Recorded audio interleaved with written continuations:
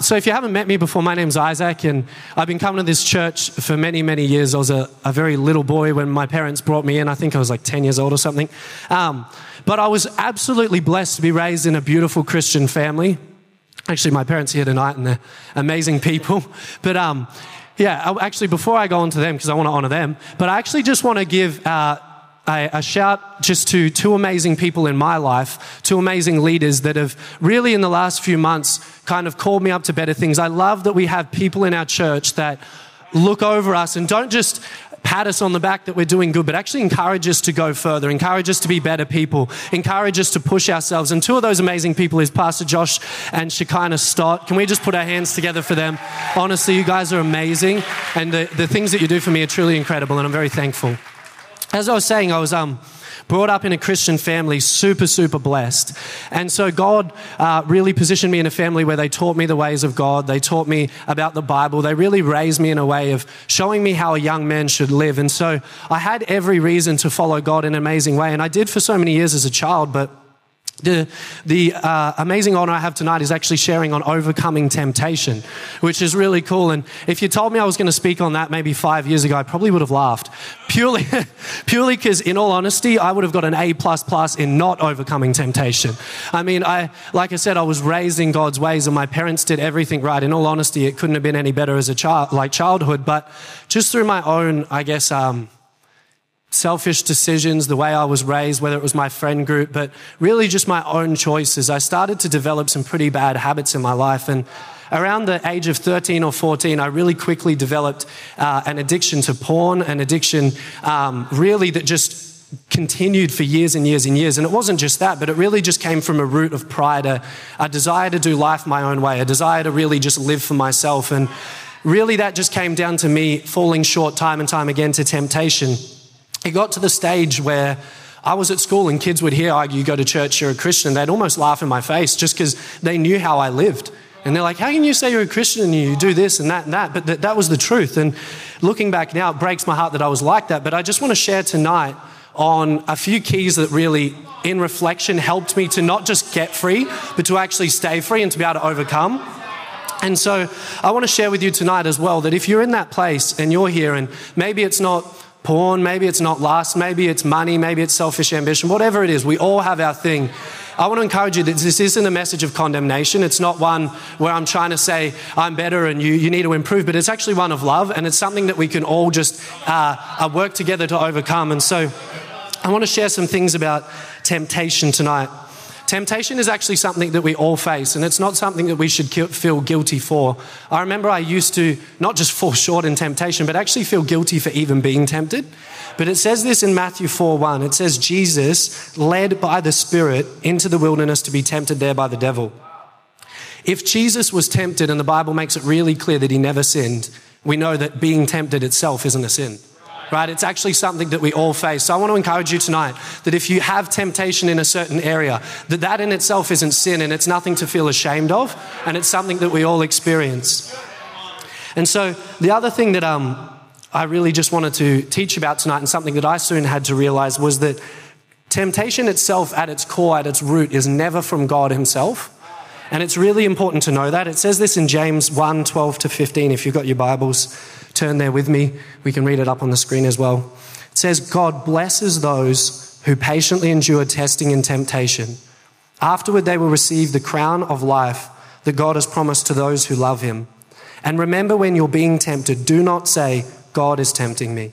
God is never tempted to do wrong, and he never tempts anyone else. Temptation comes from our own desires, which entice us and drag us away. These desires give birth to sinful actions, and when sin's allowed to grow, it gives birth to death. If we can just leave that up there for a moment. That last scripture is really just a picture of what a life of temptation looks like when we fall short. It starts as temptation, as I mentioned before, something that in itself isn't a sin and something that we all encounter. But it's when we feed that temptation, when we give into it time and time again, it gives birth to what the Bible calls sin. And sin's basically saying, hey, God, I'm going to do life my own way. I know you've told me to do this, but this is what I'm going to do. And it says when sin's allowed to fully develop, it leads to death. And death in this context, the Bible makes it very clear we all pass away from this life. When it's talking about death, it's actually talking about separation from God. And that's the end point of sin is saying, hey, God, I don't need you. And ultimately he gives you what you ask for. And it's separation from God. And so it's so important for us to deal with temptation that we would stop that progression.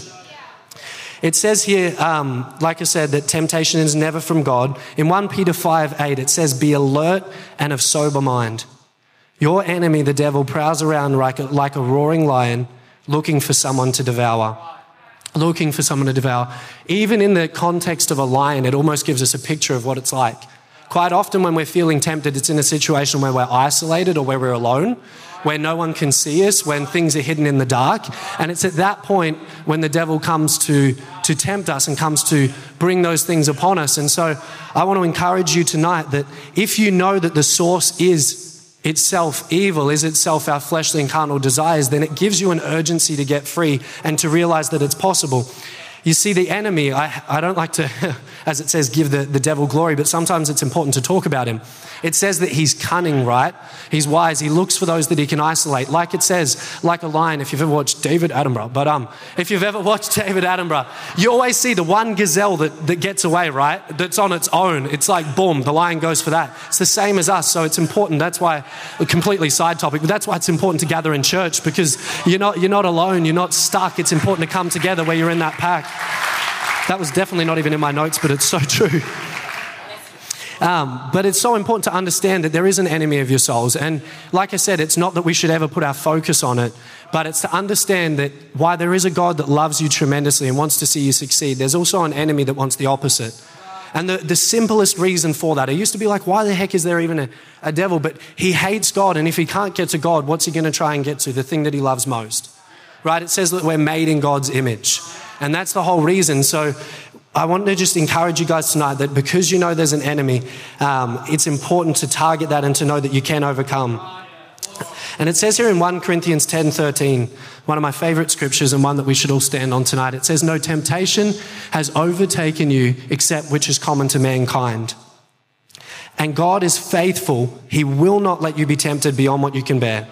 But when you are tempted, so everyone's tempted, he will also provide a way out so that you can endure it.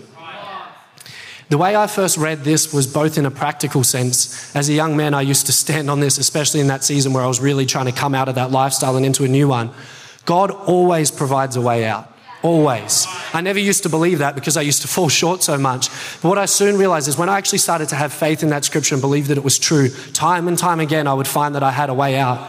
But when I also read that, who knows that scripture can be both very logical, but then also very spiritual. And as you read it, it comes alive to you.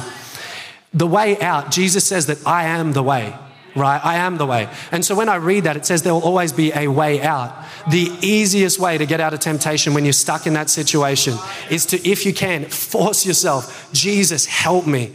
Jesus, I need you. Jesus, I'm struggling. Lord, come into this world right now. Come into my zone. And very quickly, you'll find that feeling leaves and you can actually come out of temptation.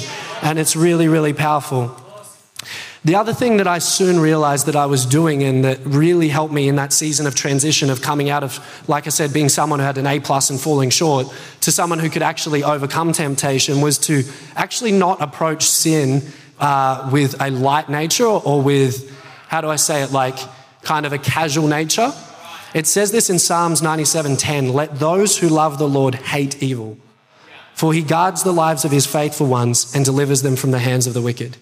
You see, when we take a kind of a passive approach to sin, we'll make wishy-washy decisions that kind of sound like, oh, we're trying to do the right thing, but at the core of it, we're really kind of half in, half out. And really that was what I wanted. I remember every morning it really sucked. Sundays were the worst. I'd go out clubbing on a Saturday or whatever and not just wake up feeling hungover, but just being riddled with shame. Like just riddled with guilt. It sucked. I remember that feeling just waking up and just with so much regret and wondering, why the heck am I still doing this? And then the following weekend just do the same thing. And that's the trap that you kind of get in.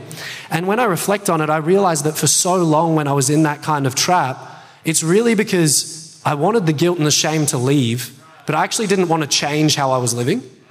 Like I was kind of in that zone of, I like these friends and I like doing this stuff and it makes me feel good. But then the next morning I feel like crap. I don't know if I can say crap, but anyway, feel terrible. And then what I would find is that it was this bounce back between, oh, I feel good, but oh, now I'm filled with shame. And it wasn't until I was actually like, hey, God, I want you to help me to hate sin. To actually not hate people who sin, we love people, but at the core of it, hate sin. And as I began to ask God for that, I found that it's like my taste buds changed. It's like the things that used to please me just stopped pleasing me. And my heart just began to change.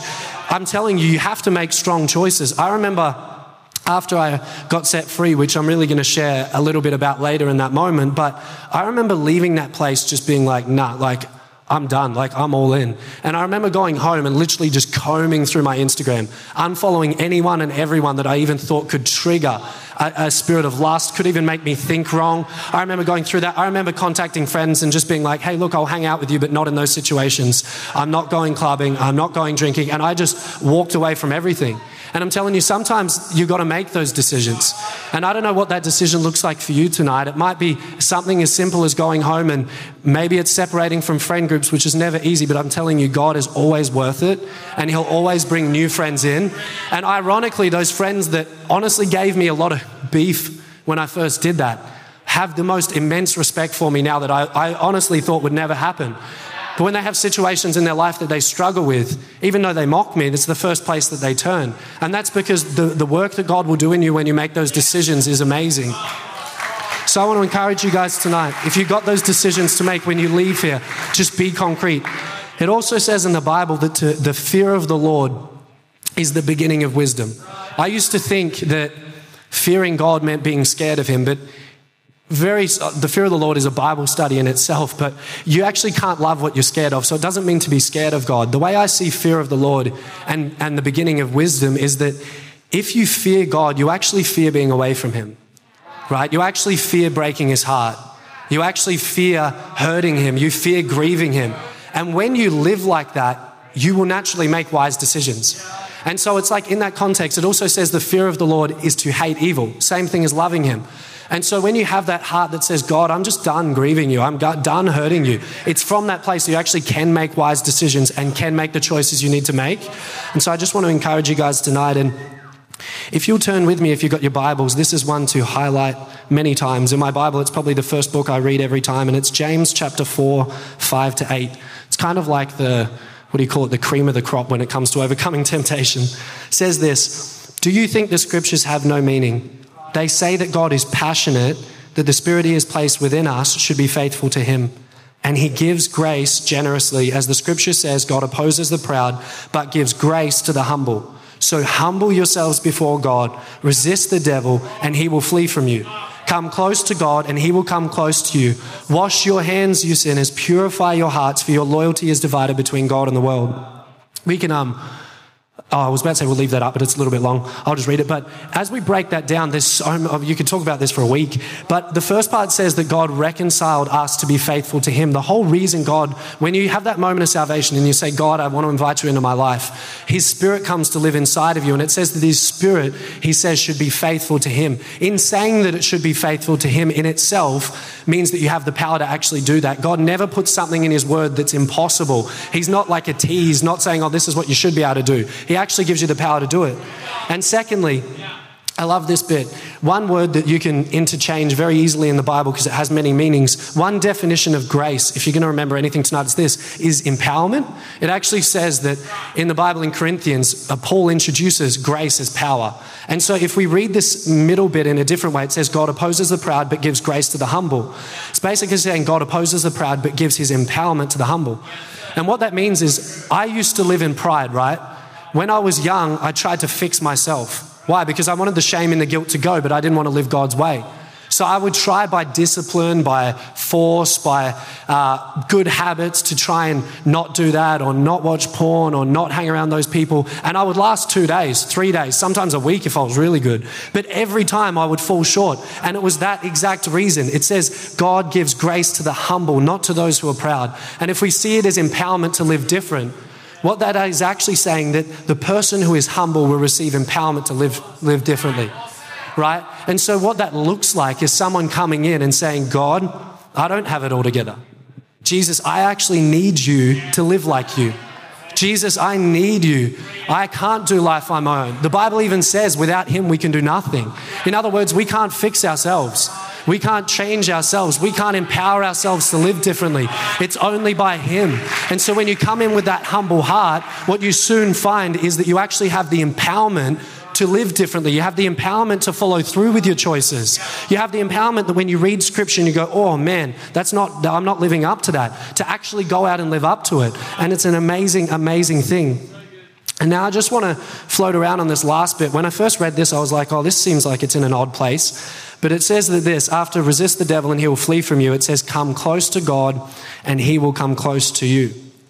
When I first read that, I was like, man, that's in a weird place, like talking about fleeing the devil and washing your hands and all this other stuff. But really it comes down to exactly what I was just talking about. It is all about Jesus. Every time. When it says come close to God, that he will come close to you, that is the key to resisting the devil. That is the key to becoming pure. That is the key to anything in that whole passage. You see, the Bible says that he's the gracious one. So when I was talking about grace being empowerment, that grace comes from something. It's not just random. It comes from the one who's gracious, right? The Bible says that Jesus is the bread of life. In other words, when you spend time with him in the morning, you consume that bread. And when you go out into the world, you're not hungry for the stuff the world has.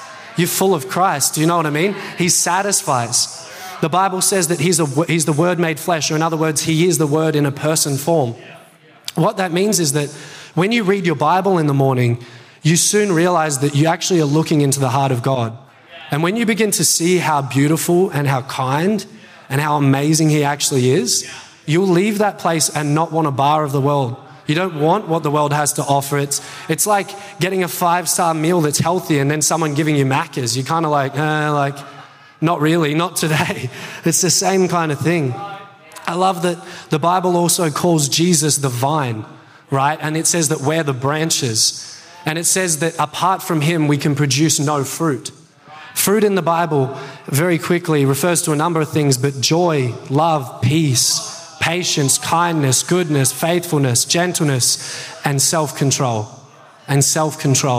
You see, when we try to do life our own way and we don't actually cling to that vine, and we're trying to be a little cut off branch, like Katie's blueberry tree. If she just cut a branch off and chucked it, that thing's going to die.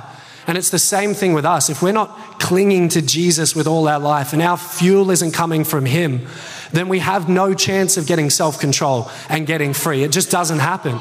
So I want to encourage you tonight that Jesus is the answer. Come near to God and he will come near to you. It's that simple. So amazing. Loving Jesus every day is the answer. It says in James 1:12, I had it up before, but I'll read this little bit again. It says, God blesses those who patiently endure testing and temptation. Afterward, they will receive the crown of life that God has promised to those who love him. I love, it says, promise to those who love him. You see, the key to enduring temptation, the key to overcoming temptation is loving God. It's that simple. You come close to him. You love him. You will walk with him. You hate sin because you love him. And all of a sudden you find all the things that used to trap you just beginning to break away, and you begin to actually live a holy life without even trying. It's so amazing. So I just want to talk to you guys quickly about what loving Jesus actually looks like. Every day it looks like reading your Bible. I used to find that such a task, but now it's like the highlight of my day every time. And I encourage you, if that's not a habit in your life yet, force yourself to do it, and very quickly it'll become one of the most amazing times. As I said before, Jesus is the bread of life. It says that fresh bread or manna in the Bible comes down daily. And then what it says is that word, that bread for that day began to rot, if you go back and read Exodus. And then the next morning, fresh bread would come down again. So in other words, the bread that satisfied you yesterday isn't the bread that's going to satisfy you tomorrow. It has to be a daily thing that you're feeding, right? It says that the other thing I want to encourage you to do is spend time in prayer daily. Spend time in prayer daily. As I said before, as you get a taste for what his presence is like, as you get a taste for what his voice sounds like, as you get to experience what the love of God actually feels like, the world just loses that appeal. Like you'll walk out and people will be like, oh, do you want to come to the pub like we used to? And you're just like, like it just doesn't have that pull that it used to anymore. It doesn't have that itch that I used to have to get in there. So I want to encourage you, read your Bible daily, pray daily. And the last thing is so amazing, it's worship daily. Worship daily. You see, we actually become like what we worship. when we focus on things, worship is just focusing on God. It's giving him praise. It's giving him attention. It's telling him how amazing he is. Without even realizing, in the world, we do that with so many other things. We worship money. It has our attention. It has our focus. We worship relationships. We can't do life if we're on our own. All these things. Everyone has their different thing. But I'm telling you, when you worship God, and you begin to look at it, it says the glory of God is found in the face of Jesus. As you stare at him, you quickly find that, like I said, that worldly satisfaction, that thing you used to worship just loses its appeal. And it's not like those things where you chase and chase and chase and you're never satisfied. It says that Jesus satisfies. He satisfies. You come near to him, right? And all of a sudden you find you walk around and the world could be falling down around you. Man, I've had like just stuff go wrong. And I'm like, why do I feel so much joy? Like my world's half fallen down around me and I just have peace. And people look at your life and they're like, what the hell is wrong with you? Like everyone's stressed, flipping their lid and you're just like flying on in. And it's that exact reason you worship and you just come out of your prayer closet on fire and just in love with God. So amazing. So I want to encourage you that, what does that look like for you? For me, it was moving into my little 2-bed apartment, making sure that my walk-in robe wasn't just a walk-in robe. I went and bought a little chair to sit in there and a little coffee table, and I just made that my place. If you have to set your alarm half an hour early, 45 minutes early to see God, do it. I'm telling you, I'm a sleep scientist. I know the value of sleep.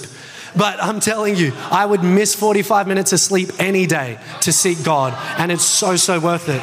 So I want to encourage you, if you don't do that, get stuck in. And I just want to finish around this thought. I love in the Bible, it always talks about rewards. It says in Psalm 24, 3-4. I really only just began to, experience this, and it's the most amazing thing. It says, who may ascend the mountain of the Lord? Who might stand in his holy place? The one who has clean hands and a pure heart. Man, like when you have that walk with God and when you show him through your actions that you love him, like I said, you can come into any situation and just be so overcome with joy and peace. And it's because of that, who may ascend the holy hill of the Lord? In his presence, there's peace. In his presence, there's joy.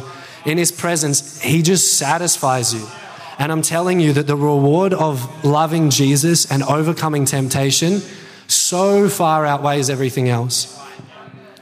Tonight, I want to encourage you that you might be in that trap that I was of repetitively falling short. Like I said, I'm not here to condemn. That was my life for so many years, but I'm here to encourage you that you can break free and you can get out of that way of life. And that way out is Jesus. It says this in 1 John 2:1.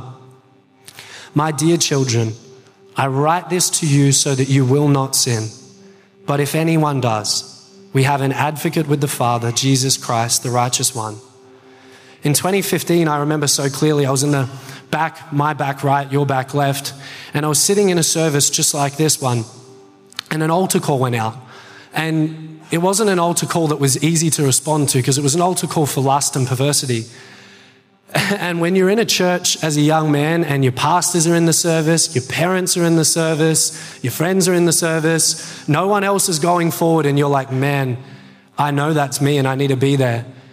That's a line in the sand moment. And I remember in my heart being like, you know what, God, and not in an arrogant way, but being like, Lord, I don't care what anyone thinks anymore. Like I'm done. Like I'm done living life my own way. God, I need you. Jesus, I need you. And I remember walking down the front to receive prayer. And I realized in that moment, I wasn't just going to receive freedom, but I was going to give my heart back to Jesus Christ and return that to him. The thing that ticked me over the edge to making that decision was that when I was sitting in my seat, I had honestly that very weekend fallen short in a way that I never thought I would. Like something morally that I just never thought a place that I would ever go. I remember I'd gone through failing temptation for years and years, sometimes to the point where I just stopped even trying to resist. Like I would just be like, whatever, I know I'm going to fail, I'm just going to do it. And I'm telling you, I was sitting in my chair and it's like for a second, God let me actually see the pain that I was causing his heart. And it rocked me. And I remember like just feeling the grief that I'd caused him. You see, God is God and he's omnipotent and he's mighty and he's amazing, but he's so gentle and he loves you so ridiculously. And I remember just sitting in my chair and just feeling this wave of just sadness that I'd caused God. And at that moment I was like, no, I can't do that anymore. Like, I'm just done hurting him. And I remember just walking to the front, standing there, and really just processing all that Jesus had actually done. See, sometimes we make that moment that Jesus went to Calvary look a little better than it does. We see Jesus on, like, I remember growing up in a Baptist church and they'd have the cross up there with Jesus on it. Yeah, he had the crown of thorns and stuff, but he looked pretty good. But when you read the Bible, you actually realize just the state that situation was in. It says that before he went to the cross, it says that the guards beat him to the point that he was unrecognizable, that he looked barely human. And I remember thinking about that, being like, man, like, that's what I deserved. And it says that he wore a crown of thorns that was punctured into his mind, and he sat there and received a whipping for us, right? And he had his beard pulled from his face. He was spat on and mocked. They put a purple gown on him and basically mocked him for saying that he was royalty. And it said in all that, he remained perfectly silent. And I remember asking God and being like, God, like, why that extent? Why couldn't you just go and die? Why did you have to suffer like that? And I remember him saying that I suffered like that because that was the state of your heart and I had to deal with it all. You see, when he wore the crown of thorns, it was so that your mind can be free. So that you don't have to suffer with temptation, you don't have to suffer with hurt, you don't have to suffer with unforgiveness, you don't have to be locked up in depression. He wore that crown of thorns so that your mind could be free. He bore the whips, it said, on his back, so that what we did before, so that people could be healed. Right? He went through that. He didn't have to do that. We still would have made it to heaven if he just went to the cross. But he bore that so that your body could be healed. It says that he remained silent and was mocked, unrecognizable to people by how bad he was beaten. And I was like, God, why did you do that? And he said, it's so you can be recognized by me, so that I can recognize you. I became unrecognizable. And that just absolutely broke my heart. And so as I walked down and received prayer, I remember crying and crying and crying and crying, and just so much pain left. But in my life, I've never felt that clean.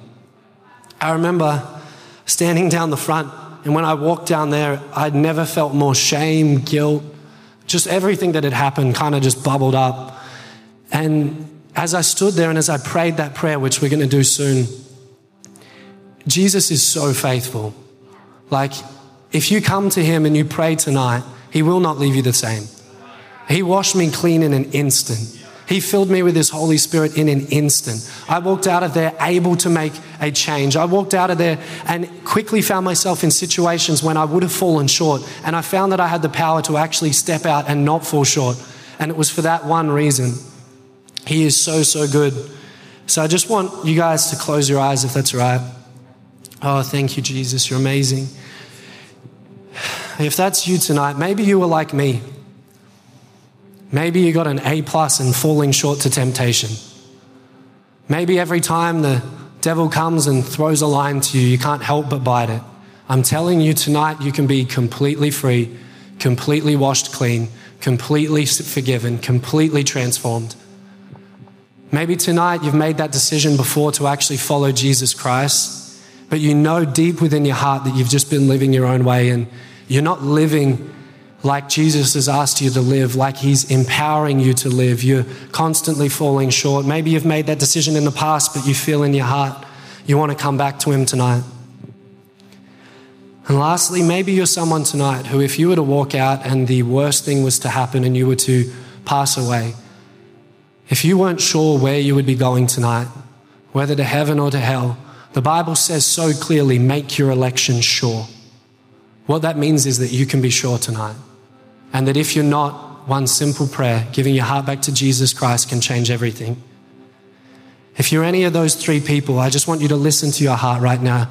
You'll be feeling butterflies, a little stirring. In a moment, I'm just going to ask you to raise your hand if that's you. We're going to simply pray a prayer. I'm not going to call you out the front, nothing like that. This is a moment completely between you and God. I want you to forget that you're sitting next to anyone else. If that's you right now, I just want you to pop your hand up. If you're just done living that life, you want to surrender your heart to God, I'm telling you, he's just one prayer away. Thank you. I see your hand, man. You can pop that down. See your hand as well. Awesome. Keep coming. I'm telling you tonight, Jesus is so here. He is lovely. That same Jesus that set me free is the same one here tonight. And he is so beautiful, so forgiving, so kind. If that's you, I'm just going to give this a moment longer. Just submit your heart to Jesus. I'm telling you, it's the best decision you'll ever make. Thank you, Holy Spirit. Thank you, Holy Spirit. As a church tonight with these amazing people that raise their hands, can we all just pray from our hearts to God? If that's you that raise your hand tonight, don't pray this prayer to me, pray this prayer to Jesus. Fix your eyes on him as best as you know how and just follow along with the words. Everyone just repeat after me. Dear God in heaven, I surrender my life to you tonight. I ask you to forgive me. I say sorry and I repent.